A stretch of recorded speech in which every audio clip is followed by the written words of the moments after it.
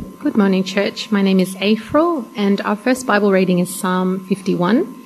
It's actually found on page 458.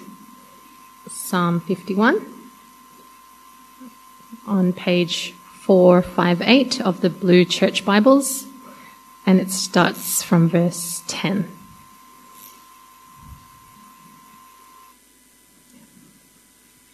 Create in me a pure heart, O God, and renew a steadfast spirit within me. Do not cast me from your presence or take your Holy Spirit from me.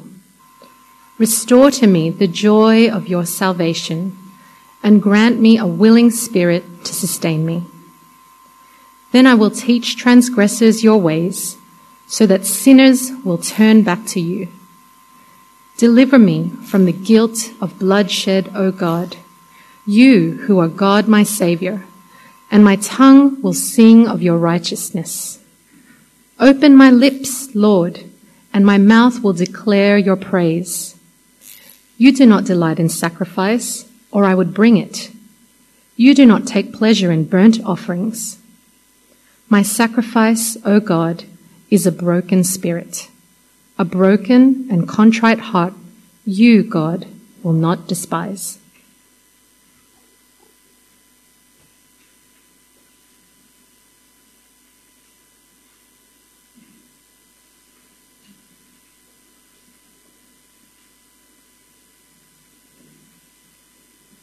Our second reading is from Ephesians 4, starting at verse 17.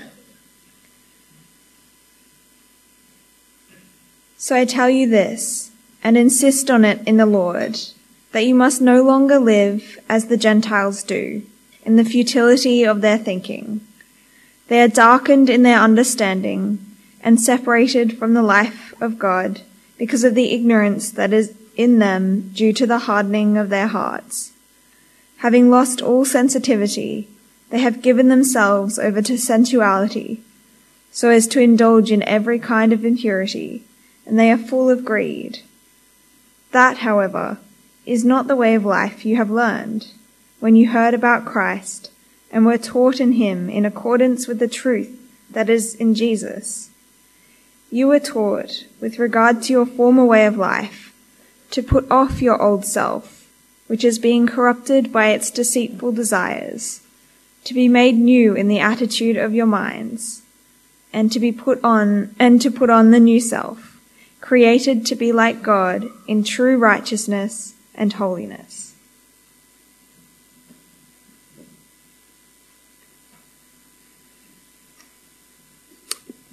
Thank you, April and Rebecca.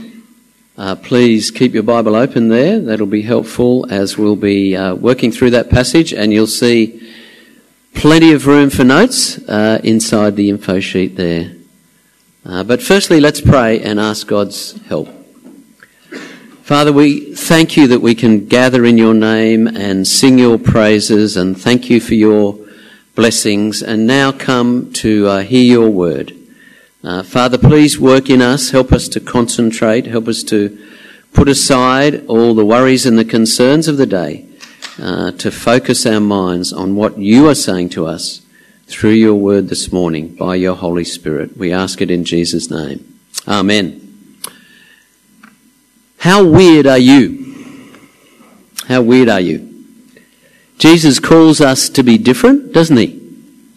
And so if we are different from those around us, we will be considered weird. As a minister, I am automatically weird. I have realised that my family and friends I see regularly have stopped asking me, how's work going? Because they know that I'll start talking about Jesus and what God is doing and what I've learnt from the Bible and the latest talk I've given or whatever, and all that stuff is weird. Like, it's outside their comfort zone, so they don't ask. And we stick to sport, and we stick to weather and holidays and safe things like that. But how about you? You may not be as weird as me, by definition, but are you still weird in the eyes of some people? How different, in other words, how different are you from family who aren't believers, friends, people you mix with, work colleagues, people down the street? How different are you? And if you're not yet a follower of Christ, someone committed to Christ, this passage has a big challenge for you, and I say it's great that you're here. We love having you, people investigating the claims of Christ. But this passage, I think, offers a huge challenge to you. Can you honestly say that your life is satisfying? Can you honestly say that you know why you're here? What your purpose is in being here? And that pursuing that goal brings satisfaction. Can you honestly say that in the bottom of your heart? Today we are continuing our New Year series on the new things Jesus brings to us, and today is new purpose. Jesus calls on us to live a completely new way of life. Look at verse 17. So I tell you this and insist on it in the Lord, that you must no longer live as the Gentiles do. Gentiles in this context is another word for unbelievers, those not following Jesus. So this is saying to believers, don't live like unbelievers. Don't live like you used to live before you came to know Christ. Why? Why should believers be different from unbelievers? Why do unbelievers need to change? Well, have a look back to chapter 4, verse 1. This is the topic sentence for the whole of chapters 4 to 6. Chapter 4, verse 1. As a prisoner for the Lord, then, I urge you to live a life worthy of the calling you have received. We are to live lives worthy of our calling. What is our calling? We'll have a look at chapter 4, verse 4. Just as you were called to the one hope that belongs to your call. We've been called to a hope, the sure hope of heaven. Jesus has died in our place. If we trust in him, our sins are forgiven. We're adopted as God's children. But not only that, we are then given the sure hope of heaven. Our future is secured in the new creation. How good is that? But that call should change everything. It should make us different from those who don't have that sure hope of heaven. It should make us different to who we were before we had that sure hope of heaven. But how? How should we be different? Well, that's what chapters 4 to 6 are all about. The first section, chapter 4, verses 1 to 16, that we're not looking at, all about having the unity of the Spirit, maintaining the unity God has given us through believing the gospel. And then in this section, we see that it's by each of us becoming a new person. But why do you think we need to become new people? What was wrong with us before? What's wrong with living as an unbeliever if we don't hurt anyone? Why should this sure hope change everything completely? Well, firstly, it's because of the nature of living as an unbeliever.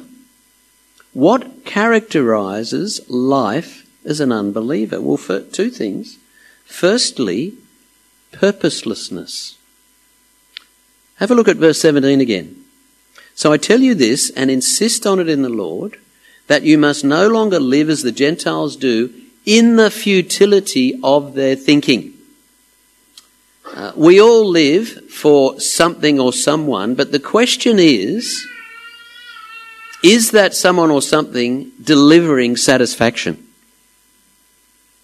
For example, wealth. Many people around us are striving for more and more wealth. Why? Because they believe it'll deliver. It'll deliver satisfaction and contentment and happiness. It'll deliver the good life. That's what they're striving for. But the question is, does it deliver? And ultimately, it doesn't. It may satisfy for a while. It may give a sense of purpose for a while, but in the end, it doesn't last. They slave to get wealthier and wealthier, but when they do, they find they want more. What millionaire is satisfied with 1 million? I need 2 or 3. Why be satisfied with the luxury cruiser? Right? Strive for the personal jet as well. But then they get old and they can't enjoy it anymore and they die and their relatives squabble over it all. And they stand before God and he says, why did you spend your life ignoring me? Why did you spend your whole life that I gave you seeking more and more stuff? What a waste of a life. How meaningless. That is purposelessness. It is futility. Now that's just one example. It's the same with all the other things that we tend to strive for instead of God, like relationships or success or career or fame or pleasure. Sometimes some of them deliver partially, but the satisfaction doesn't last. There is only one thing that delivers eternal satisfaction, and that is to know and serve the one who made you and the one who loves you more than you can imagine. That's the only route to eternal satisfaction. So, that's the first mark of unbelief, purposelessness. The second is darkness, verse 18. They are darkened in their understanding and separated from the life of God. God is light. He is the source of truth and meaning. And so if you ignore him, you're in the dark about truth and meaning. You may understand the incredible complexity of the DNA in each one of your cells that sustains physical life, but you won't understand the meaning of that life. You won't understand why you're here, because the meaning of life is defined by the one who gives it. Why are people separated from God? The next phrase. Why is there this rift between people and their maker? Is it because God is playing hard to get? No. Next phrase in verse 18, it's because of the ignorance that is in them. But what does that mean? Well, there are two types of ignorance. There is the ignorance that excuses us. I'm very sorry, officer, for doing 50 in a 40 zone. But if you go back, you'll see the sign's actually been knocked down. It wasn't there. That sort of ignorance could excuse you. But there's another sort of ignorance, isn't there? Officer, yes, I saw the 40 sign, but I chose to ignore it. That sort of ignorance accuses us. By the way, if you're wondering, yes, I was caught doing 50 in a 40 zone. I swear I didn't see the sign, but it was probably there. But what sort of ignorance is it here in Ephesians chapter 4? It's the deliberate ignorance. It's the deliberate ignoring of the God we know is there. How do we know that? Well, because of the next phrase, due to their hardness of heart. We ignore God because of our hardness of heart. Hardness of heart is stubbornness. It's the attitude of the 5-year-old who is told 6 times by their parents, it's time to go, you need to get out of the swimming pool. But who refuses to get out of the swimming pool. That is stubbornness. That is the problem at the heart of the human condition. Despite the overwhelming evidence that God is alive and He's there, the evidence of the creation, the wonderful and complex and ordered creation, despite all the evidence of God's work among his people in the Bible, despite the evidence of Jesus, despite the fact that all people know deep down that we're accountable to someone, despite that, we ignore him. We say, no, you're not there, or I can't be sure. We choose to ignore him, and that's a deliberate ignorance. And so we are without excuse. We have not got a leg to stand on before God. And what is the result, the end result of this way of thinking? Up until now, have you noticed this description of unbelief is to do with the head, it's to do with the heart, the understanding, but as surely as hate leads to harm, this wrong way of thinking leads to wrong action. Wrong thinking always leads to wrong action. And the wrong action here is a downward spiral. A downward spiral into depravity, as described in verse 19. Having lost all sensitivity, they have given themselves over to sensuality so as to indulge in every kind of impurity, and they are full of greed. Now, this is not a description of every single unbeliever. You may know God in his great mercy restrains many unbelievers from sinking as far as they could. Otherwise, the world would be completely unworkable. He shows his common grace. But what the apostle is describing is the logical end point of a godless way of thinking, where we should end up if we ignore God. And God does give many unbelievers over to this way of living. We see examples of it, sadly, all around us. I think reality TV, if you can bear to watch much, gives you great examples of this. Have you seen the ads for the latest show, Love at First Sight? I cannot believe the manipulation of people involved. Just from watching the ad, the way the producers have obviously picked vulnerable people, and especially the women, no doubt the men as well, but especially the women, these poor women who are desperate for a meaningful relationship. And they believe that getting married to a complete stranger is going to transform their lives into this wonderful fantasy, living happily ever after. What a manipulation of people. And there are the TV channels using these people. Why? For profit. They are full of greed, verse 19.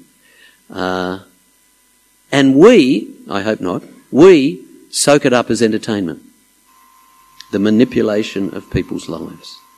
It's part of the downward spiral of our society. By the way, if you watch that show and it's not as bad as the ad, let me know. But I'm not going to watch it.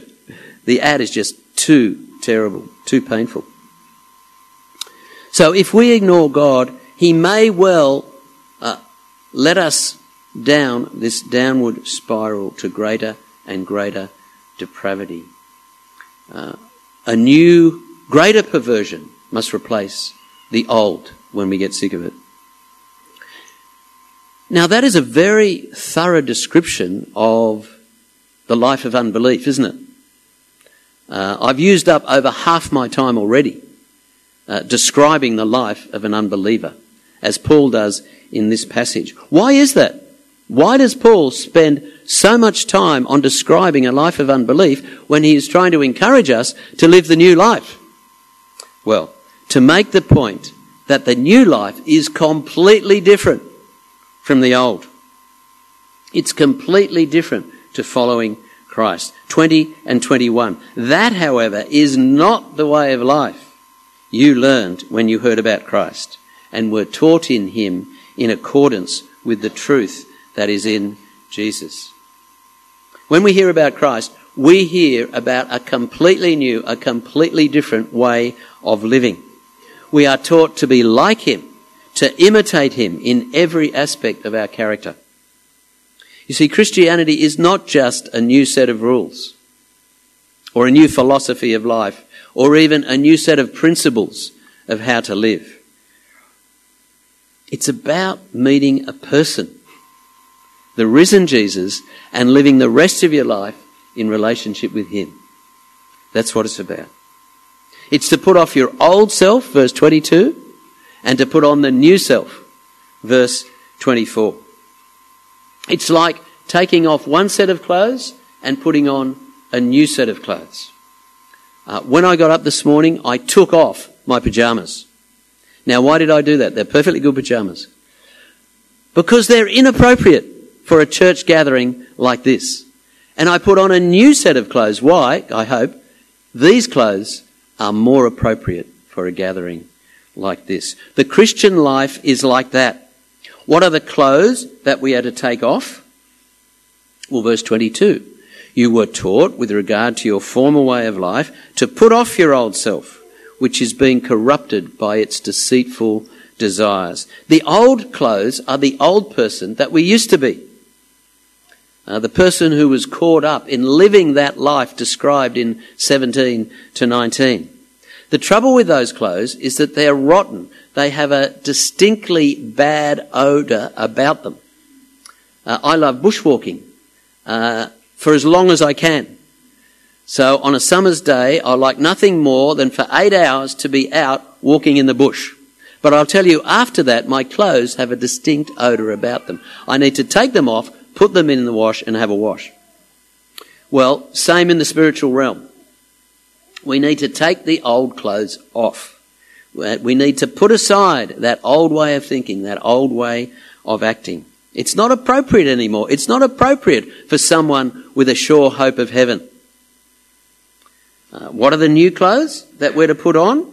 Verse 24, they are the new self, created to be like God in true righteousness and holiness. Our new clothes are a new person who is like God in their character. A person who shows righteousness. Righteousness is simply treating God and other people as they should be treated.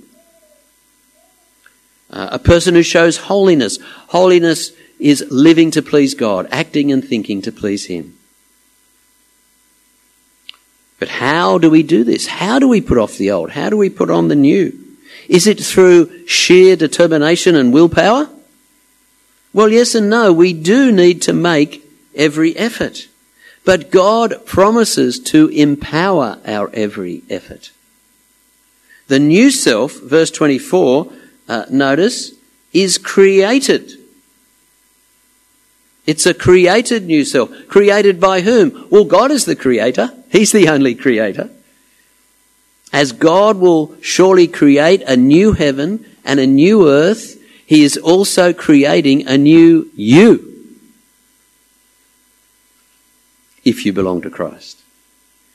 And he's doing that because you will be part of that new creation one day.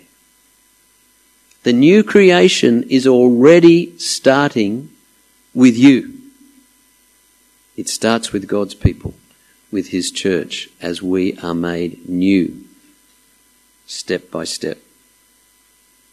Verse 23 says the same thing. We are to be made new in the attitude of our minds. Who makes us new? The Spirit of God. As we make every effort to renew ourselves, he renews us.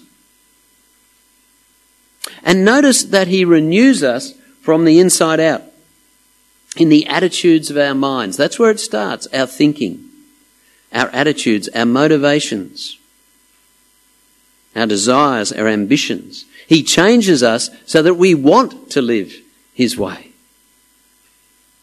This is wonderful news for believers, friends. God is changing us. But it's also great news for unbelievers as well. God is not saying to you, you need to change your life by your own willpower alone. Pull yourself up by your own bootlaces. Do better. Get your act together or else. He's not saying that. He's saying to you, I sent my son to die for you so you could be forgiven. I've sent my Holy Spirit into your life. I will, if you turn to me, to change you. Follow Christ as your King, and I will be with you every step of the way. And I will change you bit by bit as you turn away from the old and turn to the new. I will be with you. I will empower you. Christianity is a way of life. It's not just a set of rituals. Did you hear the Pope's Christmas message this year? That he encouraged the faithful not to be reading their mobile phones in Mass. Now that's got to be the ultimate empty ritual, isn't it? To go to church, why? To catch up on your mobile phone messages. King, are you catching up on your messages? No, he's reading the Bible. He's reading the Bible. Yeah. Are you? But what an empty ritual. Christianity is not an empty ritual. It's a way of life. It's walking daily with the risen Christ. And it's countercultural. The Christian way of life is counter to every single culture on this globe. And so, whatever culture you're in, you will stand out one way or the other. In fact, if I'm not standing out in any way, can I really say that I'm putting off the old and putting on the new? If I'm just the same as everyone else around me, can I say that God's Spirit is at work in me? Or am I just kidding myself? Lord, renew me, change me from the inside out. That should be our prayer. As we read in our first reading, David's prayer. Create in me a pure heart, O God, and renew a steadfast spirit within me. Psalm 51, verse 10. But that is a dangerous prayer, isn't it? It's a dangerous prayer to pray. Lord, renew me, change me.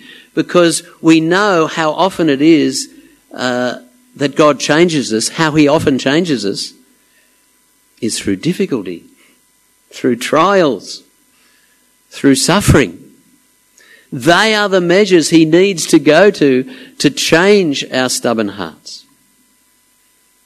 But let me encourage you, friends, to pray nonetheless. Lord, whatever it takes, change me from the inside out. Well, friends, what have we seen today? If you have not yet committed your life to Christ, here I think is an invitation from God to take an honest look at your life. Could it be that God is calling you to a radically different way of life? That if you're really honest, your life is not truly satisfying at the moment. It lacks purpose. Do you know why you've been placed on this earth? Do you know where you're heading? Or is the truth that you have been stubbornly ignoring your Maker all these years? My dear friend, there is a better way. Learn Christ. Learn about his life. That is where meaning and purpose is to be found. Put off your present way of life. Put on the new. Let God renew you. That is an exciting journey to be on. And believers, brothers and sisters in Christ, we are called to be new people. We are called to be radically different from what we were, radically different to the world around us. In the way we think and in the way we act. What is it in particular that you need to put off? What is it in particular that you need to put on? One thing for me, I know, is that I need to put off worry. I tend to worry about every little thing. To worry about how this talk is going. To worry about tomorrow. I need to put that off. to trust God. He's got everything in control. He's working out his good purposes. Put off anxiety, put on joy, put on trust. That's one thing I need to work on. How about you? If you read through the rest of Ephesians, you'll see it's actually a list, a description of the new life. Be good to do that if you can get a chance in the rest of today, to read that through and see if God is putting his finger on something particular that you need to put off, something you need to put on. So, how weird are you? How weird are you? Jesus has given us a new purpose, to put off the old and put on the new. And the more we do that, the weirder we will be. But who cares? Is our aim to blend in? It shouldn't be. Our aim is to please him, to live his way. And remember, as we strive to do that, put on the new, take off the old, his promise is to change us. Let's pray. Please pray with me. Father, help us to see the futility of living without you. Thank you for calling us to a sure hope of heaven through the sacrifice of your Son on the cross for us. Enable us to put off the old person that we once were and to put on the new person created in your likeness. Please renew us day by day in every way from the inside out. Please, by your Spirit, Father, put your finger on things in particular that we need to put off and things in particular that we need to put on, that we might live to glorify you. We ask it in Jesus' name. Amen.